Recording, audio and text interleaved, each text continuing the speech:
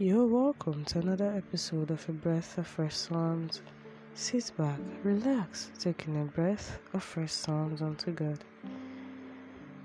This episode, which is going to be a psalm, is taken from the book of Psalm 67 verse 3 to 4, which says, "Let the people praise thee, O God, let all the people praise thee. O let the nations be glad and sing for joy, for thou shalt judge the people righteously, and govern the nations upon the earth." Praise the Lord, praise our God, lift up his name and exalt him. Sing for joy, shout with gladness, rejoice and bless his name.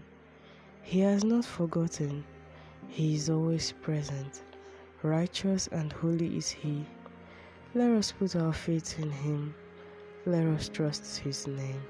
He is our God, there is none else. Amen. To all my new returning listeners, thank you for listening.